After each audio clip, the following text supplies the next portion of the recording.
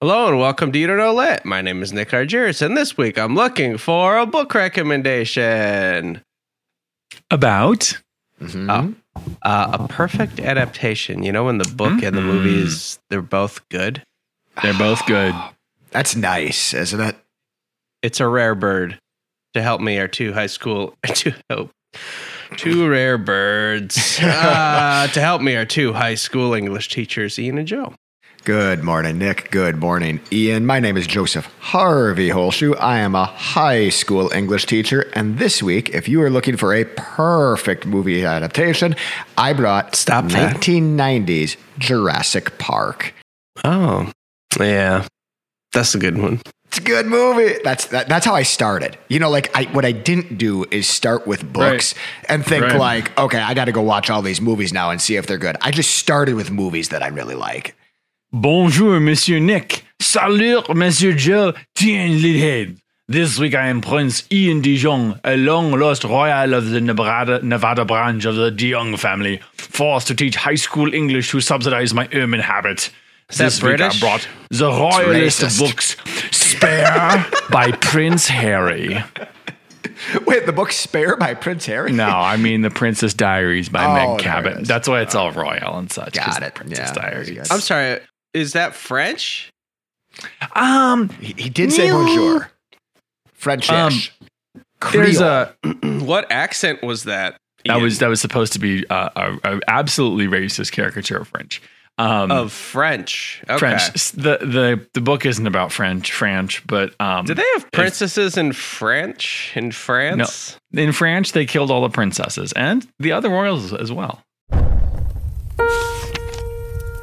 May your earlobes turn into assholes and shit on your shoulders. Hey, the plot doesn't fucking matter at all. This is what I think it's about. If you look closely enough, every author was at some point a racist. Audiobooks don't count, right? All art is quite useless. Who told you that? Fun fact, that is how Joe laughs.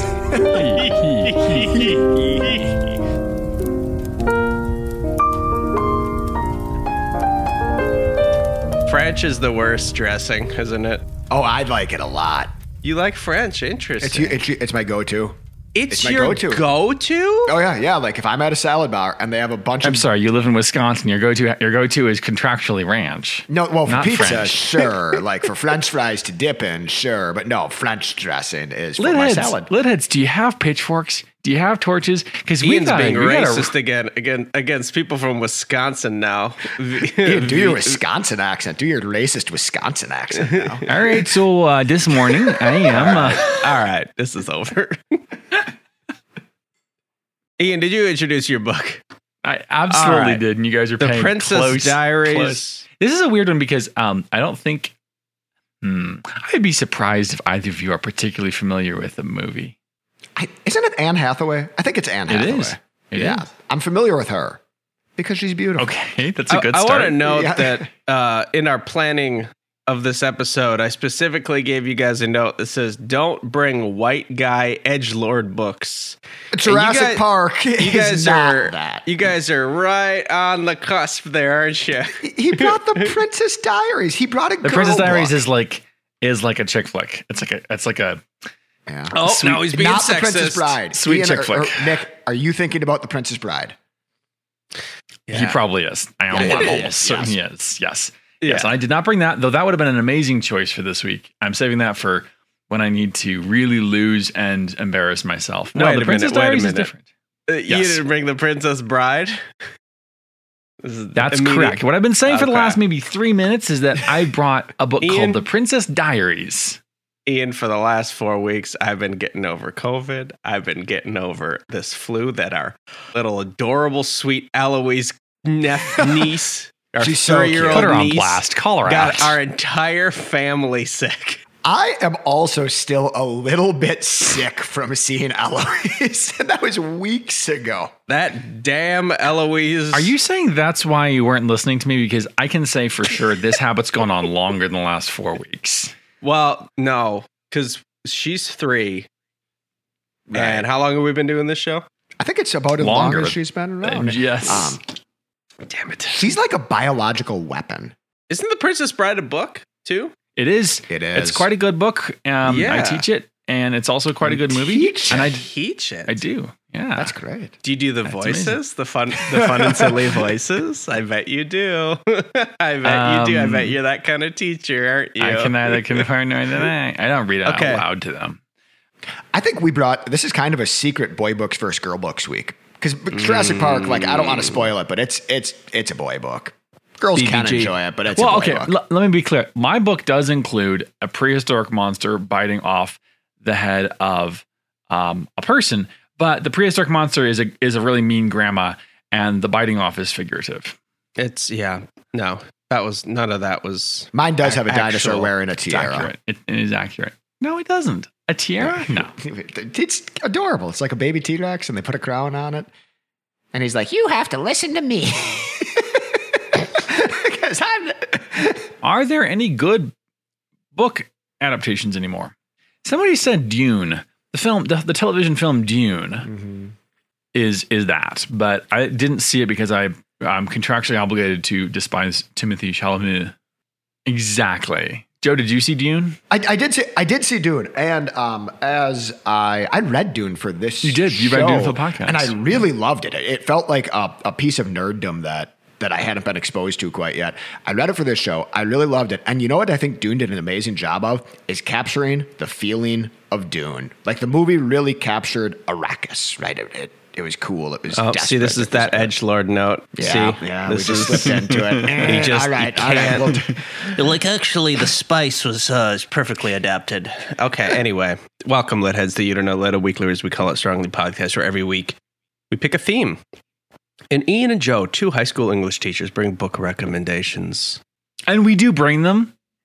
Right. We're not forced into them, and we're certainly not required to read certain books because lit heads tell us to. We do what we want. Yeah, we do. Well, no. Often you bring lit head recommendations. We're marionettes, and the strings are the website, www.tweenvogue.com, and the fingers are your fingers typing on the keyboard telling us what to read. That was a confusing prompt for lit heads to submit books. I understand. I followed it. You followed it with every bit of context already acquired. Yeah, that's true. Yeah. With 3 years of listening to every episode of this show. Only by times, being on the show could you follow that. Rule number 2, shut up, Joe. That is rule number 2. That is the Joe's a cooperative member 2. of this triplicate. Rule number 3, only winning matters. Rule number 1, omit needless words, Joe. No. Rule number 1, Oh, you got it. Yeah, that's only right. unavoidable spoilers. Yep. Oh, okay. So you know the rules. You know them. Joe, do you want to tell us what your book... Just give us 30 seconds, and I think tell us about the book, probably not the movie. Or maybe tell us about how good they both are. They're going to sound a little similar. Nick, on a remote island, scientists have brought dinosaurs back to life. But don't worry, they've taken every precaution. What could possibly go wrong? When those precautions fail, gradually and then all at once, chaos ensues. The result is an absolute onslaught of dinosaur-fueled mayhem. There's big dinosaurs, little dinosaurs, poison dinosaurs, smart dinosaurs, dumb dinosaurs, T-Rex dinosaurs, and they're all trying to kill you. It's a book about greed, betrayal, primal fear, and Chekhov's laser-guided rocket launcher. Jurassic Park, written by Michael Crichton in 1990. Good. 400 pages of skull-chomping fun. I've read this book. You've read it? this book? Yeah. Wow. Boo, boo, boo, boo, boo. So I'm in total agreement. This book strikes me as everybody's seen the movie, but I don't think everybody's read the book. Right. And I do think the book is somehow lives up to the movie in this weird way. Because I read the book after. You watch the movie and you're like, wait, that's based on a book. There's no way the book is that good. And then you read the book and you're like, yeah, it's that good. Yeah. Yeah, And that's it's like the that good. scuttlebutt around this book too. Like when you kind of hang out in forums and you're like, hey, like what's a book you can't put down? Edgelord coming yeah, in. Forums. Okay, I'm sorry. Yeah, strike 2. Hey, boy, if I get a 3rd strike 2, I just have to leave. Joe, forums is on the list. That is an immediate second red X. It's a minefield. But no, people are like, hey, have you ever read Jurassic Park? Because Jurassic Park is super good. And it is. It's super good. Joseph Harvey Holshoe, does Newman show up in the book? Yeah, his name is different than Newman in the book. Also, I couldn't stop thinking of the one. It was a scientist. Newman forum that he was on. That's when I was reading this book, I couldn't stop thinking of the one scientist is Jeff Goldblum to the point where every time they brought up his name, I'm like, oh right, Jeff Goldblum. This is Jeff Goldblum. Yep, Yeah, absolutely. Yep. Ian. Now tell me about your book because I have not read it or seen it. Yep. And you have no frame of reference for it. And I'm not even sure if I'm thinking of the right one. I'm certain you're not. Mia Thermopolis has a lot of stereotypical high school girl problems. Body insecurity, friends who are just a bit too weird, a hopeless crush on the hottest boy in school. Then her absentee dad shows up and makes matters worse. Turns out he's a prince and she has to become a princess now. That means princess lessons and publicity, and life will never be the same again. This week, I brought Meg Cabot's book, The Princess Diaries, published in 2000. I love that premise because it seems like the dream, right? It's like, oh, I'm actually a secret princess, but I guarantee she's so embarrassed by it. Yep. Right? Like it's got to be terrible. Gentlemen, let's jump straight into this.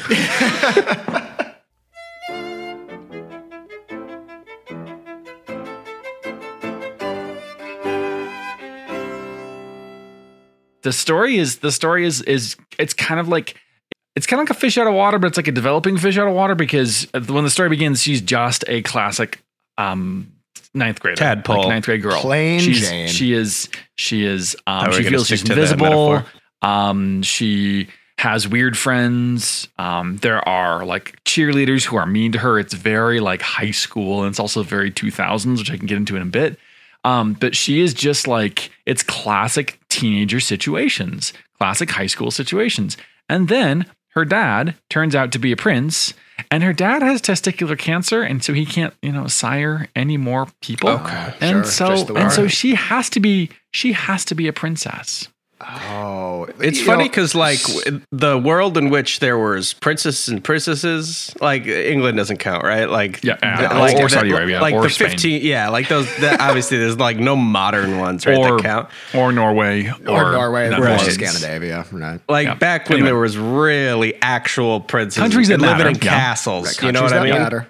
That they could behead you. Like, well, to be clear, Yeah. Dad does live in a castle. Anyway, it does. Yeah, there was nobody knew about testicular cancer.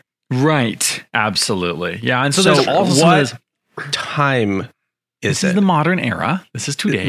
This takes place at the turn of the 20th century. So this is published in 2000. It's set in 2000. So it's one of those. Is he completely powerless? It sounds like.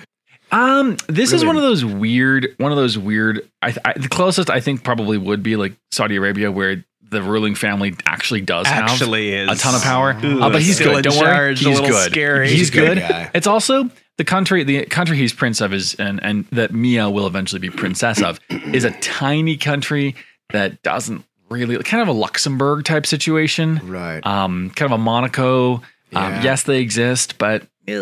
Right. Is it a They're not real going to start any world wars. They're not going to do any like genocide or like it's a small enough little imaginary country that the king won't really get into too much trouble.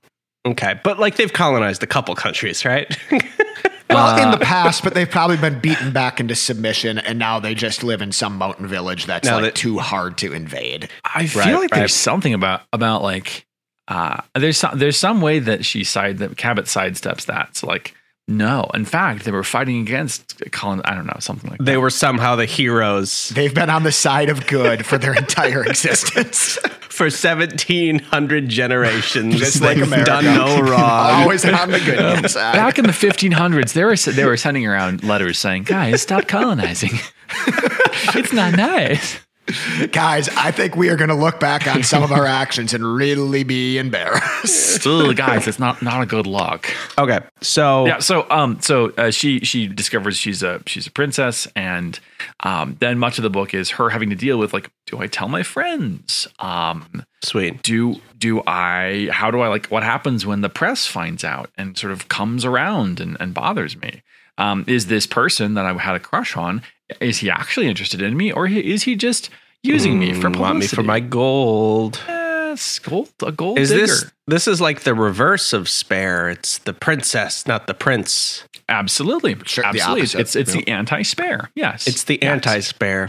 First off, Mia Theropoulos. That sounds very Greek. Super Greek. So she has her mother's name. Her dad has a long royal name, but she mom and dad conceived Mia out of wedlock. Mom's not married to dad, so mom is like this liberal artist in New York City, and she is a single mother, and they're very happy with Mia. Mia and her are very happy together. Okay. And then dad sort of like sweeps and he's like, "Hey, you're illegitimate. You're a bastard, but oh my God, you're all I have. You're all I have." In terms of that's offspring. still not very nice, is it? Well, he doesn't say bastard, but It's implied. It's the silent bastard. One of the things I like about this book is I think the fantasy, like you're saying, is absolutely desirable for honestly for any of us. I wouldn't mind being a princess, but An overnight one. yeah, and Yeah. in reality, in practice, it's a lot. It's a lot to deal with. It's a lot, and especially if you're 14 years old and you don't know who you are really, and you don't know how like you fit in with the world around you. Psych, here are a bunch more responsibilities. Here's a relationship that you have to have with your family that you haven't had before. So it's really like, this is a hilarious book. This is a heartwarming book. It's really, really funny mostly, but it's also kind of psychologically true. How much is this Cinderella? Like you mentioned her, she's like kind of frumpy in high school, and then all of a sudden, like she takes her glasses off, right? There is a glow up, absolutely. Okay. But the glow up comes with some kind of second thoughts. So when she glows up, there's like, well, is this me? And some people are like, no, that's not you. I liked you better when you were like authentic. Right. She lives in Greenwich Village. I don't know if you guys know much about New York City, but she lives in Greenwich Village. The idea of love that place, being authentic or true or representing oneself appropriately, as opposed to kind of being a poser, is big. And so she feels she's a poser. Her best friend thinks she's a poser. And there's a lot of princess living among artists. I mean, get out of here. No, you know what I mean? A hike. Did they tell her to take a hike? And did she prove them all wrong? Well, at first, nobody knows. She tries to keep it a secret. Right. She does keep it a secret for a long time. And then when she eventually, when it comes out, everything does change. Cabot does a good job of like keeping that sort of like everyone knows until towards the end. Because I think if you reveal this early on, then you've got a different story. It's not quite so compelling. If you had a friend who just told you, "Oh, by the way, I'm a princess," is there any piece of information, any scenario in which could convince you that they weren't just lying to you the entire time? It depends on how close a friend they are, because like at a certain point you trust someone and like they're not gonna. What if they were as close as you and I and Joe? Right. If you guys what if I was like, by the way, guys, I'm a prince today on this podcast that you two are you're both butlers, I would believe it, and I would support you in that new lifestyle. Even though it would mean that our podcast would change. I would support you guys. You're a good guy. You're a good guy. Yeah, I'm a great guy. Humble. Okay. Too. So we got the glow up. Ian, is there also a little growing up? Oh. Yeah, this is a little bit of a building robot. I knew it. Yeah. She is, I wouldn't say she's like mature and grown up by the end of the book. It doesn't take place over. Shut up. Oh, it's printing. Something's printing. It's Brad. It doesn't take place over a long period of time, but you're not going to burn your gingerbread cookies, Ian. Do you need to go? I'll go in 3 minutes. Okay, we got 3 minutes. That was the pre-timer that just went off. That was the pre-timer that reminded him that a timer's about to go off. He knew. He said she doesn't completely grow up, but Cabot does a nice job. The author does a nice job of kind of like showing that trajectory. So she makes some mature choices, and she apologizes to her best friend, and she starts to make peace with the fact that her algebra teacher is dating her mom. And like, that has to be the worst. like, can we just all discuss for a second? It could be English teacher.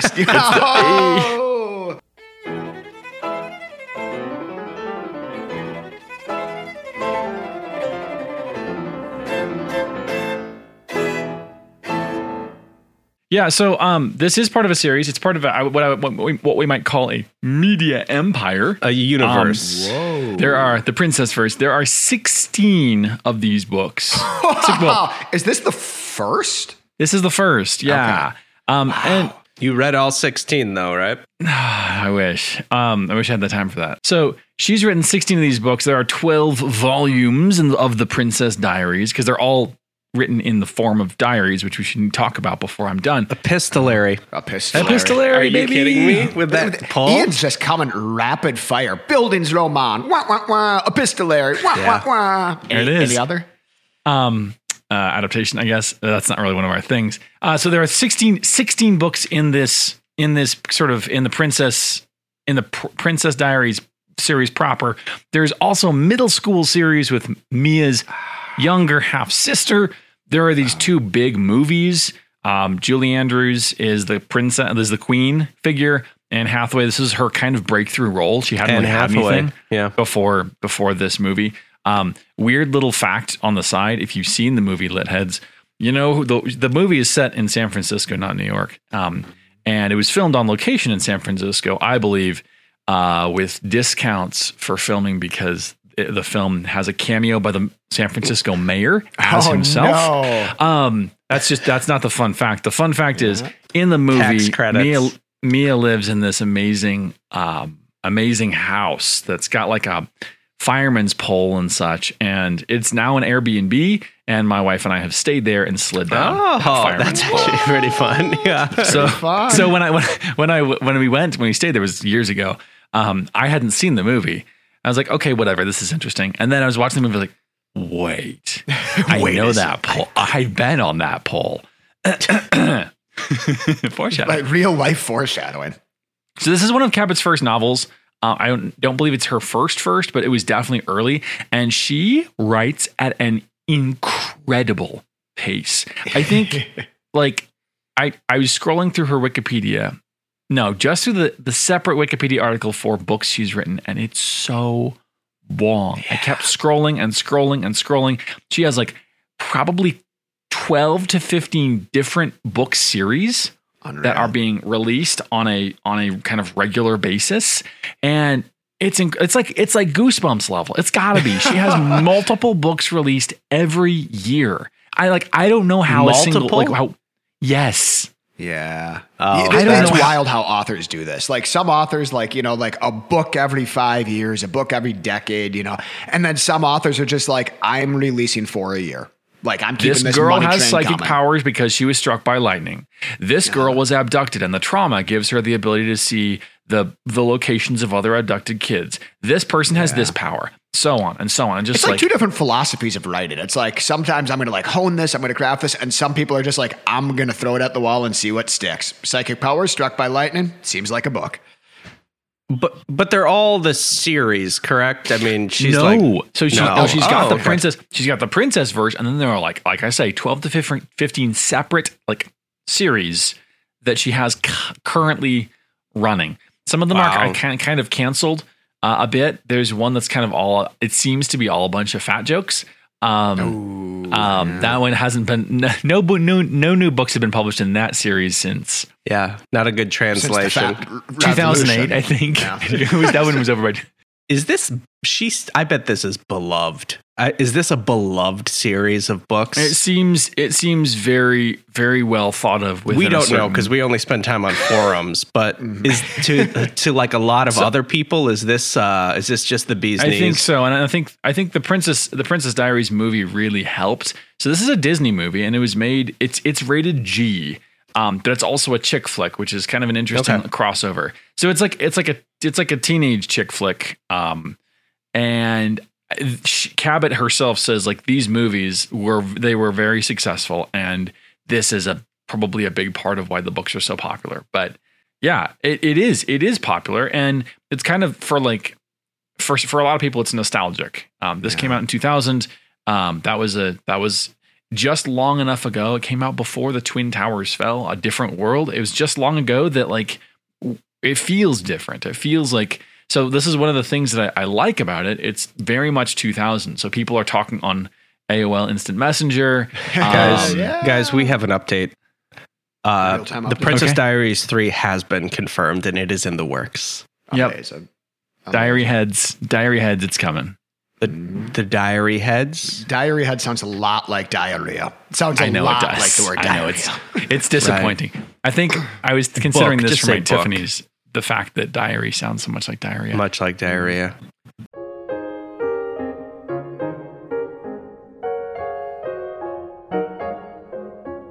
Joe, kick us off with some bone crunch.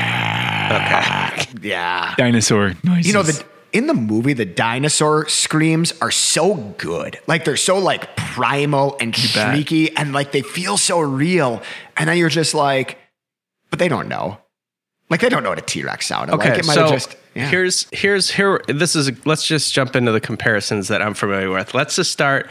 Well, let me just start with the Newman. one thing that Let's start with Newman. Let's start with Newman. Obviously, we'll work our way through these forums here, but all right. The number one thing that blew my mind was that in the book, Yep. Joe, Yep. T-Rex can see. Yeah. Oh, yeah. 100%. T-Rex Like they can can see. absolutely see. He's got eyes. Entirely made up. That's not a thing. Nope. Sit still and the T-Rex can't see you. That might be one of the most genius plot devices. Yes. Like Yes. that. Well, I it's mean, cinematic. if you ask anybody, I think people think that that's real. Oh, wait, 100%. I feel like I've seen something about this, like a list of the bogus scientific facts that people have, like misapprehensions that people have from this movie specifically. Yeah. Yeah, no. Well, and this book is, I will say, full of Michael Crichton, author of this book, has a totally medical background. Like he is a scientist. He is He's a book big tall doctor. guy. He's a book doctor. He's 6'9". Tall? I think we should get that out of the. Wow. We should get that out right He's away. 6'9". 6'9". Wow, That's that's a bigger than me. freaking I'm a nature. tall man, and he's taller than me. He's a monster. He's a monster. He's 6'9". He understands monsters. much like the monsters he writes about. Yes. Yes. This guy was always going to be a writer. Like he went to Harvard. He started with an English degree. He switched to like pre-med. He was writing books, publishing them under pseudonyms through college and through medical school. And then only once he graduated from Harvard Medical School, he never actually practiced medicine, did he start publishing under the name Michael Crichton at this point. He's in one of these productive boys. He does a lot of books. He does. Even if you just like look at a picture of him, this guy's winning. He's a winner. He's a winner. That's exactly it. In Robert Gottlieb's book, he talks about working with Michael Crichton, and he talks about how Michael Crichton is one of the only writers who ever worked with who basically worked as quickly as Gottlieb did. He said, when I worked on his first book, he would send me a copy of it. I would give him notes by the next day. Like I would read the whole thing. I'd give him notes by the next day. I'd send them to him, and I would have a new version of that book 2 days later. Right? Like he would just pound through them. I would describe his writing as like very plain, but extremely captivating. Like just things are happening in every sentence. Like you are just, It's very workmanlike. Yeah. workmanlike. This book has a tremendous gravity to it. Like once you get into the dinosaur stuff, it absolutely pulls you. Like it pulls you forward, pulls you forward, pulls you People start forward. getting Well, eaten. and he knows, like, I think he also knows what people, or has a sense of what people will be into. He's like, hey man, there's enough science so we can keep it engaging, but also others of his books have been, he doesn't really do much, I think doesn't do much in like the realm of the supernatural. It's always kind of like the scientific and the like quasi pseudoscience, but his books about like pandemics and stuff are like, they get you. They're like, whoa, hey, here we go. Yeah. So Nick, yes, Tyrannosaurus Rexes can see. Other thoughts on this book, Nick? You're coming. This is the rare Nick book that he's read. I read the sequel too. That's how good back to back. I'm like, I gotta read the next one. I gotta see what happens next. I think he only wrote 2, right? No, the Lost World was the sequel. And I think somebody else wrote all the other Jurassic Park books after Chris that. I think Pratt wrote the rest. Chris Pratt wrote the rest. That's right. And then he put himself in the movie. What a typical Pratt. Okay, so Joe, for those not familiar, Yeah. Okay. guess. So for those not familiar with Jurassic Park, it's a story. Stop the podcast. Go watch the movie. It's a story about a group of scientists and kind of slightly maniacal billionaire who wants to start a dinosaur theme park. That's probably enough. Yeah, they For find those old not dinosaur familiar, DNA, that's they actually enough information. breed- I don't remember. In the book, is he like... It doesn't go well. In the movie, you ever call him being just kind of like a gentle, bumbling idiot who Yeah. doesn't listen to people? In the book, is he more evil? Is he more Elon Musk and less like sort of... You've touched on one of the primary differences, I think, between the there we book and the go. movie right now. Like in the book, he's just kind of in the movie, he's kind of this bumbling, well-meaning old guy who just wants to do this neat thing. In the book, he is a capitalist. Like he has funded this. He is going to make $1 trillion from this. He owns all of this. He like is kind of disgusted by like the pure sciencey scientists, like the ones who just want to like advance mankind and not tinker with nature, right? Like he thinks that's gross because you can't make money doing that. He's the bad guy. Like our Interesting. He's the bad full guy. on. Way more charming in the movie than he is in the book. Way more. Like there's zero charm. He's just an evil bastard. Well, but it could be, in part because who he is. Like the actor. Yeah. Right. Who is that actor? Ooh, this is getting a little full to Googling me. So he wrote Westworld. He wrote. Yep, Yeah. yep. Well, yes. I but think not with the somebody, Westworld that it you're looks like. familiar with. The old Westworld. He wrote the old Westworld. Yeah, but source material at some level, Sure. right? Oh, it's Richard Attenborough. He's like the grandfather of the world. Amazing, Wait a minute, right? Is Like, he's he never is gonna be he a bad related guy. to David Attenborough? Yes, they're He's brothers. got to be. They're brothers. There's They're only brothers. 2 people with that name. But I think it's a really interesting move. It's an interesting move by the film to say, hey, we're not going to cast like some actor who will play like Burns from The Simpsons, but rather Is that your Burns impression? yeah, Excellent. not not that guy. We're not going to cast an actor who will give us that. We're going to cast grandfatherly, not evil. It's an interesting. That's why the not movie's evil. so good. It starts off as such like a friendly, like this Yeah, is it's a bait and this switch, Is gonna go. right? This is gonna go great. Like the grandpa's here. There's Jello. What's the problem? Okay, what are some other differences, Joe? One of my favorite differences. yeah. Yep. Go ahead. No, you go. One of my favorite differences is in the book. There's a second T-Rex. Two Right. T-Rexes in Right. the book, but Two one of them Rex. is just a juvenile T-Rex, and how dangerous could that possibly be? Right? It's only Nick, a one-story house. It's incredibly dangerous. Yeah.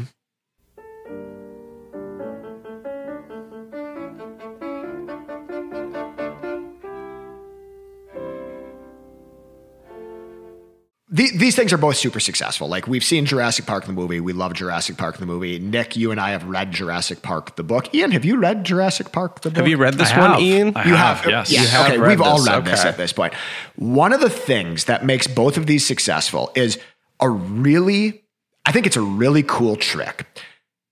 In both the book and the movie, they are both incredibly, incredibly capable of making you as a reader feel like prey, right? Like you feel like you are being hunted when you read this. And that is not a way that you and I feel in our day-to-day lives. Like Yeah, absolutely. That's true. fellow men, we are apex hope predators. not. Congratulations. We have conquered the world. Gender aside, I think humanity, like this is one of my pet topics, the idea that whether or not we are in fact invincible, we have the sense that science and technology make us invincible. We're And I out think of the it's food chain. super good for humans to realize, whether that's in fact as they look at a wildfire coming down towards their house, or in fiction as they think about a dinosaur biting their head off. It's really good for us to realize we are in fact small. We are small, and this book makes you feel small. It makes you feel like the hunted absolutely all the time. And when we think of Jurassic Park, we think of like T-Rexes and we think of velociraptors. Jello. This book everything is dangerous. Like even little cute dinosaurs that feel like they're friendly little cute dinosaurs, incredibly dangerous. Absolutely will kill you, right? And by the way, they're on an island filled with like cliffs and waterfalls and jungle, and that stuff also can kill you, right? I think that's part of the tension too, is like it's not from one person's perspective. So you're just jumping around from kind of person to person. And at any point, this character could be eaten by a dinosaur. Okay, so one of the crazy things, because this is such a small island, and this really comes across in the book in a way that I think maybe in the movie it doesn't, because it's such a small island, even when our heroes escape from immediate danger, right? Like they get out of the situation, they go around the bend, they go, down the river, they escape. They are still on an island with dinosaurs. And like even when the Tyrannosaurus Rex roars on the other side of the island, right? All the way on the other side, they still hear it. Like it's still right here. Like the danger is constantly there. Claustrophobic. It's so claustrophobic. Like, I guess, so it's a 10 out of 10 action movie book. But like, action movie book. I would say like a 9.75 because the screaming children. I said the screaming children are annoying. Not enough screaming children in the movie. Mean they're annoying? Yeah, it's fine. You watch it again, you're like, they should be freaking out way fucking more. Screaming hard enough. Yeah, not enough. They're being chased by actual dinosaurs. I think the thing that makes this book good is, and the book does this way more than the movie, is like the whole, I mean, it's totally a commentary on like capitalism and greed. Oh God. The book especially. The book more so has way more depth. Like the characters, you know about them, like what they stand for, and it's not like a campy action. Nope. One of my favorite changes between the book and the movie is Jeff Goldblum in the book, Dr. Ian Malcolm, right? He's the voice of caution. Right? Like he's which is true in the movie as well. He's the voice of caution in the movie. He's the voice of caution in the book. In the book, after he gets murked by a T-Rex, right? He doesn't die, right? He doesn't die. And instead, they basically wheel him into a bed in the same room as our maniacal billionaire. Right. And they like hide out, like they camp out there the rest of the book. Right. Basically having it's not really a buddy comedy, but like here are two guys. It's like a buddy comedy if the buddies hated each other. If they hated each other. And Jeff Goldblum is in bad shape. He's slipping in and out of consciousness this whole time. When he wakes up and he like is able to speak with, oh my God, I have Hammond. There we go. Hammond cheese. David Attenborough. David Attenborough. When he wakes up and he's able to speak to David Attenborough, when he wakes up and he's able to speak with Hammond, he entirely uses that time to just lay into David Attenborough and talk about like the hubris of man and how he screwed up and how dare he and the evils of capitalism. And then he slips back into his semi-coma. And they're some of my favorite scenes in the book. Like it's just him waking up and being like, you know what else you screwed up? Yeah, it's like totally when you have like this evil character and they never get told off appropriately. Yep. They kind of get away with it. Almost this entire book is him telling him off. Right, there's like intermissions throughout this entire book. And another thing, it's just an excuse for commentary against capitalism. 100%. That's what it is. But as the reader, you're really satisfied by it. Like it's kind of fun's maybe not the right word, but it's kind of great. Michael Crichton's like, if I want to tell off capitalism, I got to have some bone crunching dinosaur scenes in this to make this palatable. Yeah, that's it. Spoonful of sugar helps the medicine go down. Yeah, spoonful of different Julie Andrews property. I'm not super sure that Michael Crichton was as anti-capitalism as this book would make him seem. Oh yeah, his politics are interesting. In my American literature class, I teach. We have an essays unit, and one of the essays is him from the 1980s. Yeah. Basically weighing in on how all of these feminists should just probably simmer down a bit. Oh, that sounds right. He has a lot of takes like that. Yeah. Like a lot of takes in general. And my students are like, what do we do with this? I'm like, that's your job. What do you do with it? It's amazing. But he is a manufacturer of takes, which he is a manufacturer of takes. He created the TV show ER, which I didn't know. Like really developed the TV show ER, which he's just incredibly rich. He's got to be which so means rich. that Jurassic Park might not be his most lucrative property. That's incredible.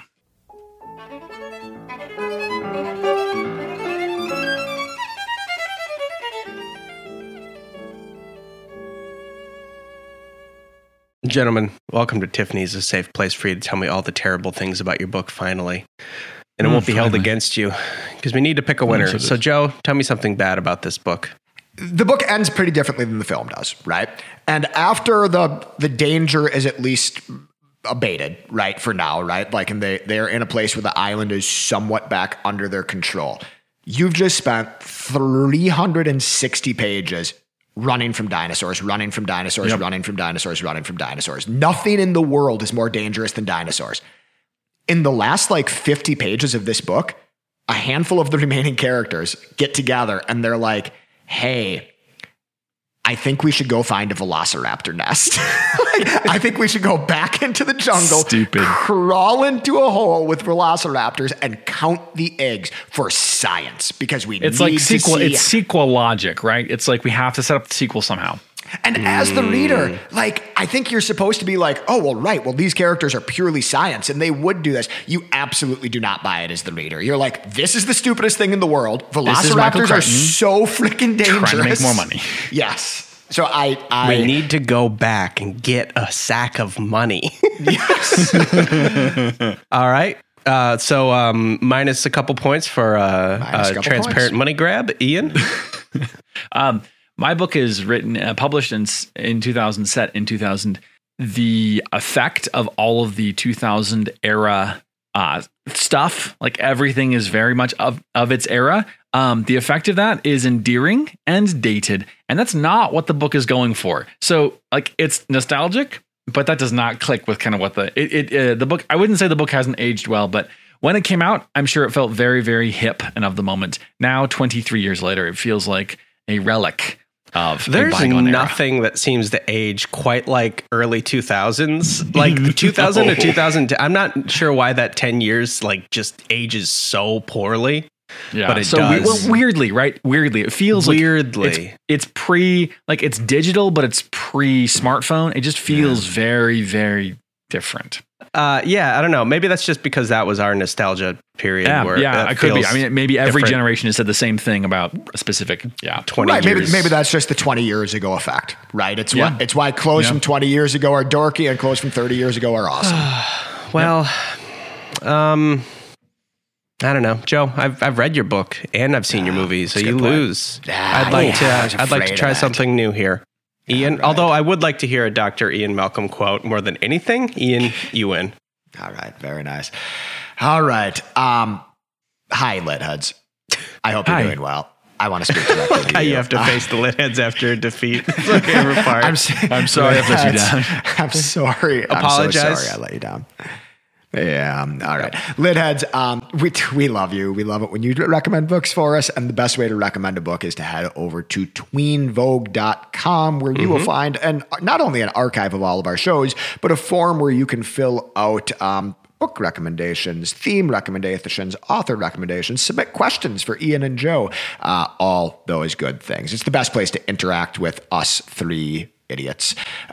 We also, if you want to make more lit heads, the best way to tell us is to tell a bookish friend. You can rate, subscribe, do all that stuff, but go find yourself a friend who likes books. Be like, hey, if you like books, you might like a podcast about books. I have one that we'll write you a script to lit heads. Yep, absolutely. I'm going to read a quote which kind of sums up Mia's attitude towards her whole situation. She's in trouble because she's just mashed an ice cream cone on the sweater of the really chief cheerleader. Different enemy. Kind of trouble than Jurassic Park. Yes. Oh, and a dinosaur just bitten off her best friend's head. No, that's not true. She's in trouble. She's talking to the principal. Principal Gupta didn't look mad, though. She looked concerned. I guess that's how educators are supposed to look, concerned about you. She went, Mia, I must say, when Lana came in here with her complaint, I was extremely surprised. It's usually your friend I have to pull in here. I never expected I was going to have to pull you in. Not for disciplinary reasons, academic reasons maybe. I understand you aren't doing very well in algebra. But I've never known you to be a discipline problem before. I really feel I must ask you, Mia, is everything all right? For a moment, I just stared at her. Is everything all right? Is everything all right? Hold on a minute. Let me see. My mom is going out with my algebra teacher, a subject I'm flunking, by the way. My best friend hates me. I'm 14 years old and I've never been asked out. I don't have any breasts, and I just found out I'm the Princess of Genovia. Oh, sure, I said to Principal Gupta. This is our new opening. Everything is fine.